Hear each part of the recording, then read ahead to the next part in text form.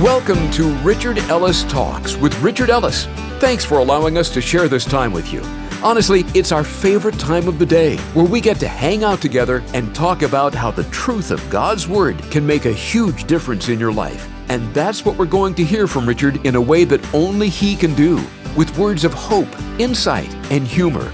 You may be stuck in traffic or stuck in life. Either way, today's message is going to help get you on the right track as you learn how much God loves you right where you are. So let's get right into today's talk. Here's Richard Ellis. The title of today's message is Hooked. Let me read you Matthew chapter 28, verse 18.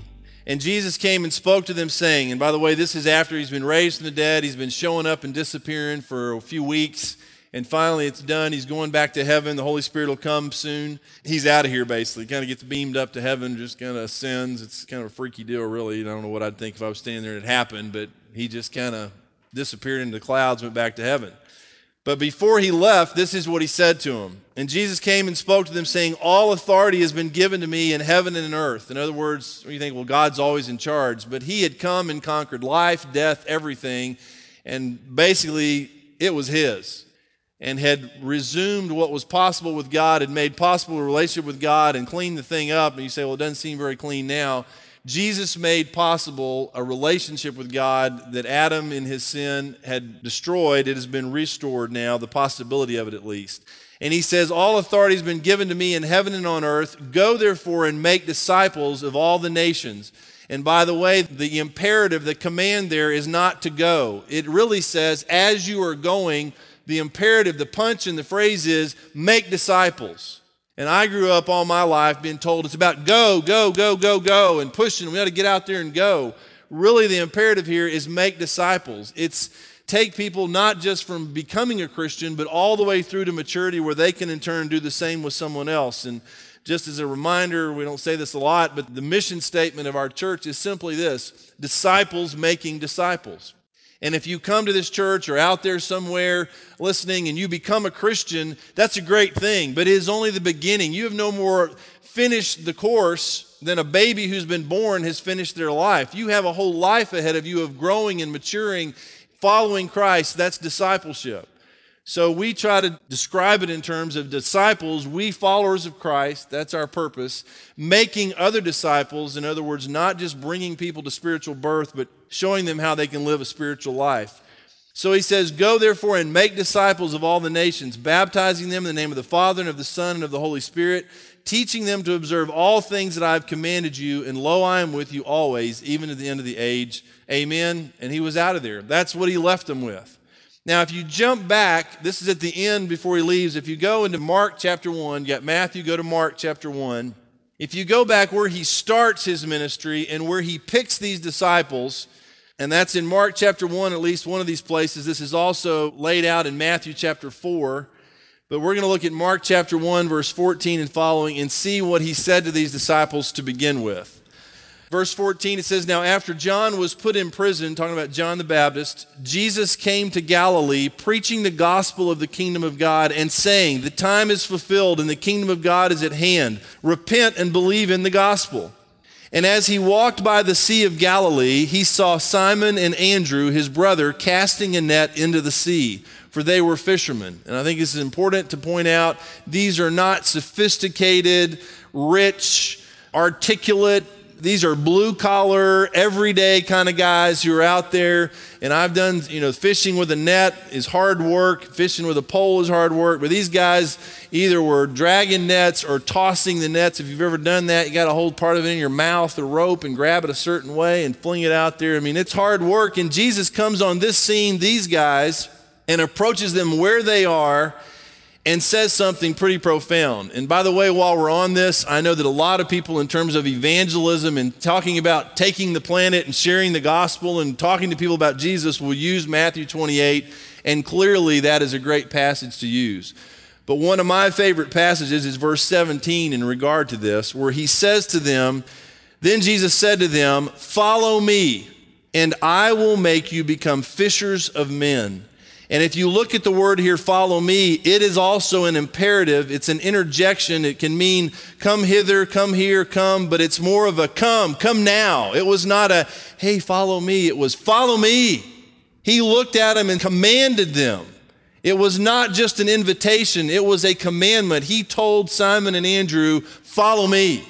Now the promise, the result that would come as a result of their following him is what? He says, follow me and I will make you become fishers of men. They immediately left their nets and followed him.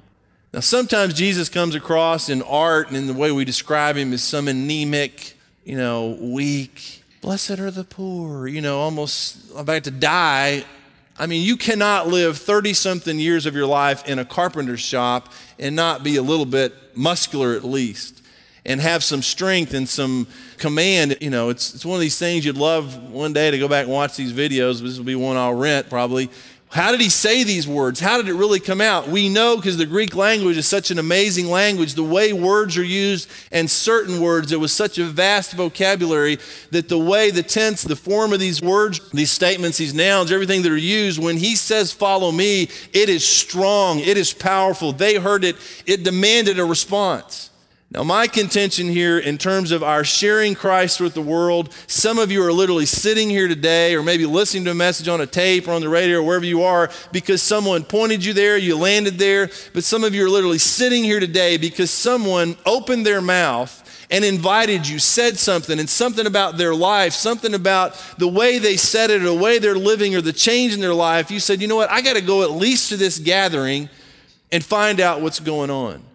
So Jesus invites them. What in the world did Jesus need 12 loser, redneck, whatever they were, guys to mess up his life? He could have said, I'm God, I'll get it done by myself, and just healed people, gone away, retreated somewhere, come out, spoken to the masses, and done it by himself. He complicated his life, in my opinion, by picking these people and letting them tag along with him, slowed him down. But what was he doing? He's doing what he said to them, you follow me. Part of his purpose for being on the planet was to pick some guys and show them, let them see how he did it, what he did, what he said, how he treated people, and become, as a part of that, fishers of men. Now, these guys understood what it meant to catch fish, but Jesus says, I'm going to teach you to catch men. Now, contrary to what some religious people think, this is not about throwing a net over somebody's head and dragging them to church. If that's how they caught fish, then that's how you'd catch men. And we force them or coerce them in some way. Jesus showed them that that's not the ticket. There is a way to literally catch men.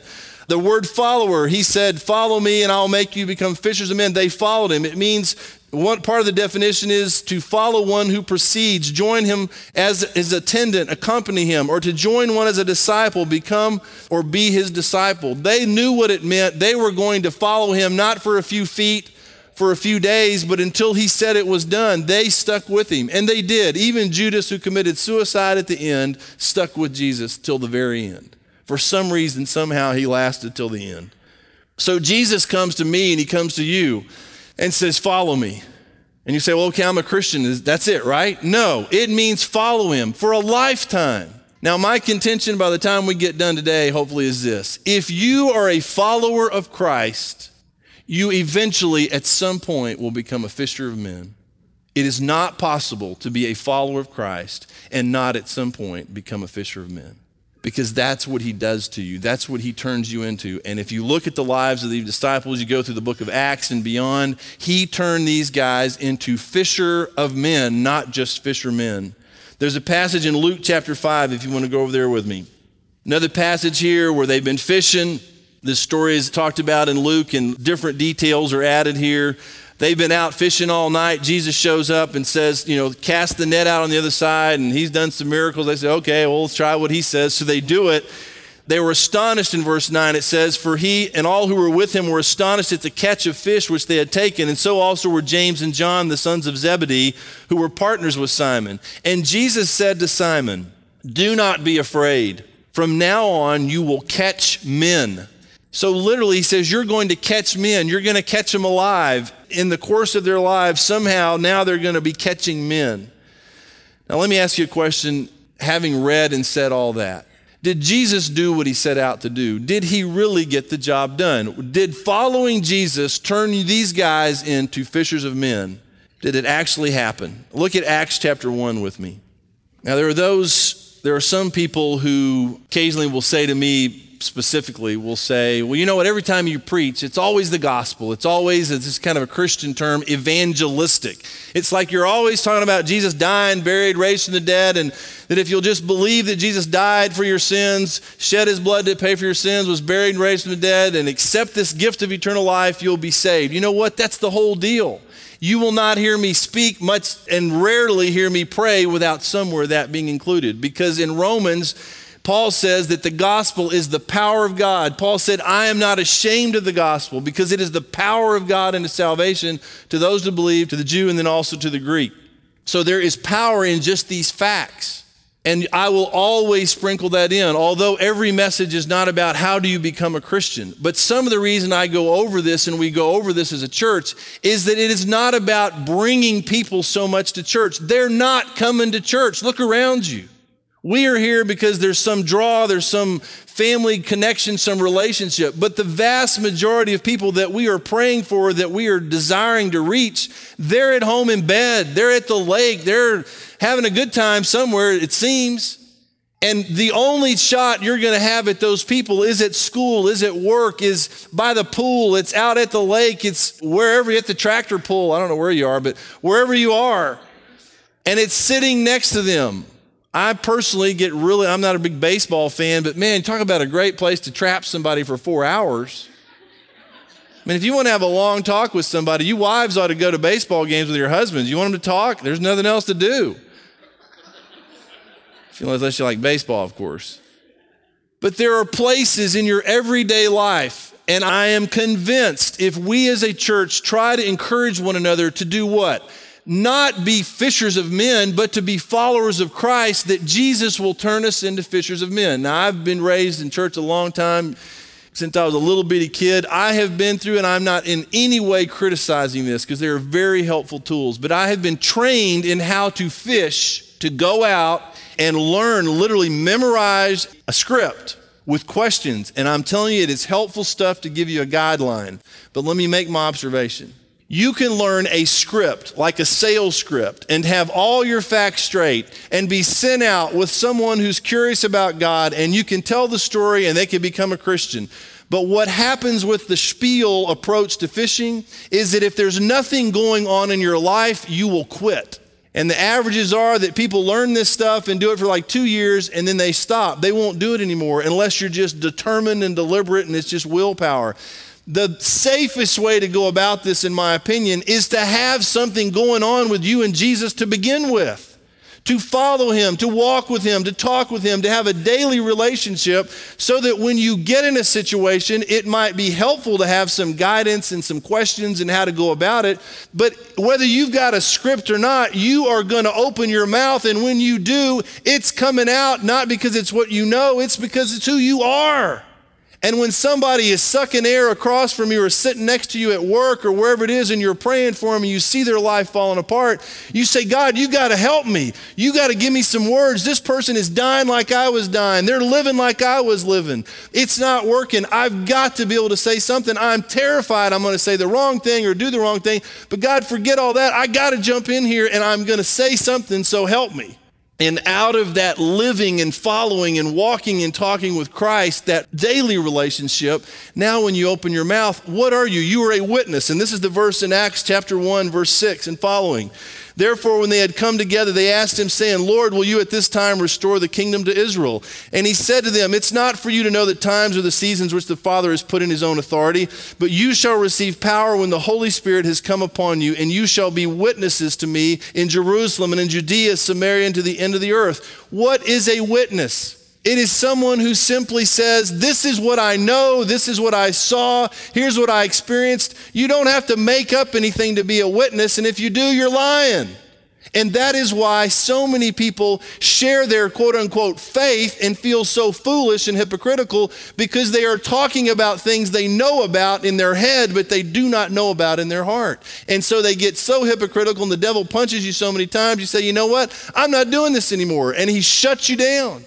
if you will stop for a minute and say, Father, I know I want to talk to people, but this has got to be personal. It's got to be real. It's got to be mine. So help me develop this relationship with you so that when I do open my mouth, I'm not making stuff up. I'm talking to him about what's going on with you and me right now. I think it's great if you became a Christian 30 years ago. I'm excited for you. I want to know what Jesus is doing for you. Talk to me about the difference he's making in your life, because if you just got some ticket 30 years ago and you're waiting for Jesus to come back or to die and that's all there is to it, I don't need that, because I might escape hell forever that way, but I got hell to live right now that I'm not going to make it without Christ. So talk to me about how it works for you today. And you say, well, people are going to see me screw up. You know what? They're going to screw up too. So let them see that and process through that. Walk with him, talk with him, follow him. And all of a sudden, out of what you do know, people say, well, I get asked these questions and I don't know the answer. You know what the best answer to a question you don't know the answer to is? I don't know. And what do they say? What do you mean you know? Well, I don't know. What do you want me to do? Make something up? I don't know. I'll try to find out for you. But right here, right now, I don't know.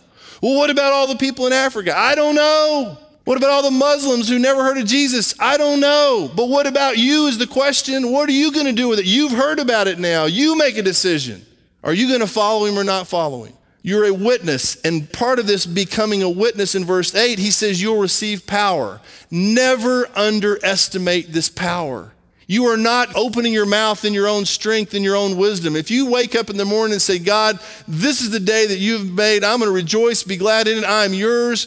Lead me not in temptation. Deliver me from evil. God, I'm available. Do whatever you want to do through me. You've got the God of the universe living in you. You open your mouth. You step out there and he says, okay, this guy today, say something. He is always working both sides. They have been prepared for what you're about to say, and God himself will speak through you, but it is him doing it through you, and in that person, it's not you anyway. It's impossible for me to even stand here and look out without seeing people that I have had this conversation with. I've sat across from people in this room and seen their lives, once this story was told, simply explain to them what Jesus did for me and that he did it for them. And I've seen them go from darkness to light, from death to life, from the power of Satan to the power of God, just like that. Are they perfect? No. I've got some of them I could name that are still screw-ups. Are they still in the game? Are they still in process? Yes. When they go down, do they stay down? Some do. Do some get up? Yes, they get up. And it is a messy game. It's a messy process, but it's worth doing. It's worth living, and it's worth sharing this story with people. Look at Acts chapter 4, verse 4. It says, however, many of those who heard the word believed, and the number of the men came to about 5,000. That's not a bad fishing trip. Can you imagine Peter standing up, these apostles, these followers of Christ standing up and preaching, and in one service, in one moment, with a mob gathered, 5,000 men, they counted these men, who knows how many women and children, 5,000 people just like that being saved. Now you say, well, that doesn't go on anymore. Let me tell you something. Today, this day, tens of thousands of people will be born into the kingdom of God all around this planet. It's unstoppable because there are so many followers now. There's so many people telling this story. Sometimes it is a large mob, but the bulk of it, the power of it is individual people in everyday life, at work, at the copier, going in and out of businesses. Whatever you do, you have opportunities every day. You'd be amazed. You can witness a wrong caller. They'll wish they had never called you again, you know. If you get a salesperson on the phone and say, would you be interested? Say no, but would you be interested in something? Now get them talking. You say, well, that's crazy. You know what? They called your house. Why did they call your house? To harass you, you think? Turn it on them. Say something like, well, I'll give you 5 minutes if you'll give me 5 minutes. And then you say, I'll go first. All right, look at Acts chapter 4, going down a few verses to verse 8. A guy has been healed, and out of this miracle, a lot of these people have been saved. Then Peter. Now look at how this opens up. A miracle has happened. 5,000 people have believed. The 5,000 believed. Verse 5, let's jump back up there just to get the context. It came to pass on the next day, the rulers, elders, and scribes, as well as Annas the high priest, Caiaphas, John, and Alexander, and as many as were the family of the high priest, were gathered together at Jerusalem. And when they had set them in the midst, they asked, by what power, by what name have you done this? Then Peter, now look what happens to Peter. Then Peter, filled with the Holy Spirit. You can't do this without the Holy Spirit. And you may have the Holy Spirit living in you because you're a Christian, but to have someone in you and to be filled with him are two different things. The truth is still the truth, but with the power of God, where it says here, Peter, filled with the Holy Spirit, said to them, it's coming, it's God coming, oozing out of him on these people. Said to them, rulers of the people and elders of Israel, if we this day are judged for a good deed done to a helpless man, by what means he has been made well, let it be known to you all and to all the people of Israel that by the name of Jesus Christ of Nazareth, now he punches them. And I'm telling you guys, you're going to have to pray for some boldness, and it'll mention boldness in a minute. This is cut to the chase. It is the truth. And Peter gets up and is not trying to be politically correct at all. He says, let it be known to you all and to all the people of Israel that by the name of Jesus Christ of Nazareth, and by the way, whom you crucified, whom God raised from the dead, by him this man stands here before you whole. We didn't do anything. The Jesus you crucified that God raised from the dead, it's in his name that this guy's been made whole. This is the stone which was rejected by you builders, which has become the chief cornerstone. Nor is there salvation in any other, for there is no other name under heaven given among men by which we must be saved. Now you say, well, that doesn't sound very nice. He wasn't very tactful. Now look at verse 13, though, the response. Now when they saw the boldness of Peter and John and perceived that they were what? Uneducated and untrained men. You ever feel that way? I get in situations, I was in one this last week in a room full of religious people, and every once in a while I get this, who am I? What do I know? These guys are I'm so out of my league, because they're educated, they're more eloquent, they're more something. So here these guys are. Everybody knew they're uneducated and untrained men, but they were bold, and everybody marveled at these guys. And they realized, now guys, this phrase right here is mind-boggling. Something about these guys, uneducated, not maybe so eloquent or trained or whatever else, they marveled, but what did they acknowledge? What did they realize? They realized that they had been with Jesus. These guys, the Pharisees, the Sadducees, the religious rulers, knew who Jesus was, what he was like, what he had done, and all of a sudden they realized it's transferred to these followers. They have the same boldness. They're speaking the truth in love and cutting to the chase. There are a few passages. Let me just read you some of these. Acts 11, verse 21, and a great number believed and turned to the Lord. There's individuals who accept Christ, and there's mobs who accept Christ. They were turned into fishers of men on a large scale in some cases. Acts chapter 18, 8, then Crispus, the ruler of the synagogue, believed on the Lord with all his household, and many of the Corinthians, hearing, believed and were baptized. So sometimes whole families, a father, a mother, somebody in the family would get it, would hear it, and the whole family would say, that's what we've been looking for, that's what we need. And clearly they had been turned into fishers of men. Before Richard comes back to wrap things up for us today, I'd like to share a couple important things with you. Let me encourage you to take a minute and check out our website, richardellistalks.com. You'll find today's talk right there in the Talks page, along with all of Richard's messages. You can even forward them to a friend so they can hear them too. You'll also find the prayer wall to add your prayer requests, a link to connect with us, the contribute page for you to be able to give to this ministry, a radio station finder, all our social media links, and much more. So check it out, richardellistalks.com. And Richard's back now to wrap up today's talk. In Ephesians chapter 4, talking about the gifts that have been given, and he himself gave some to be apostles, some prophets, some evangelists, some pastors and teachers, for the equipping of the saints, for the work of the ministry, for the edifying of the body of Christ, till we all come to the unity of the faith and the knowledge of the Son of God, to a perfect man, to the measure of the stature and fullness of Christ. And he goes on. But one of these terms used is evangelist. In 2 Timothy 4, verse 5, but you be watchful in all things. Paul writing to Timothy says, endure affliction. Do the work of an evangelist, fulfill your ministry. Now, what is the work of an evangelist? What is an evangelist? It's not somebody on TV with goofy hair. That's not an evangelist. They could be called that, but if that's all we got, we're in big trouble. You and I are evangelists. This is the definition of an evangelist. A bringer of good tidings, an evangelist. The name was given to the New Testament heralds of salvation through Christ who are not apostles. I'm not an apostle. You're not an apostle. This part of our job, our responsibility is to herald, is to tell, to bring good tidings, to say to people, this is what's happened. And the reason for the title partially today is this: you just get hooked. If you ever see someone born spiritually, it will do something to you where you cannot get away from it. Because it's one of the most extraordinary things. And a lot of people sitting here today, maybe listening today, have experienced this, and you say, well, yeah, I'm a Christian. You have forgotten the amazing miracle it is when your whole life, your whole eternity is transformed. It is the greatest miracle potentially. This has been Richard Ellis Talks with Richard Ellis. There's only one reason we do this program: to take the planet with the good news of Jesus Christ. That's our message and our mission. And you have a vital part of doing that along with us. If you've been encouraged by these talks with Richard, be sure to share with someone about the change they've made in your life. And we'd love to hear your story as to how the talks have made a difference to you. Give us a call. We'd love to talk with you. 855-6-RICHARD. You can also reach us through our website, richardellistalks.com. And while you're there, check out all the fun and informative pages we put together for you, richardellistalks.com.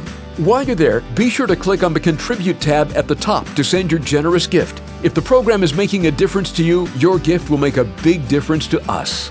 Until next time, thanks so much for listening to Richard Ellis Talks.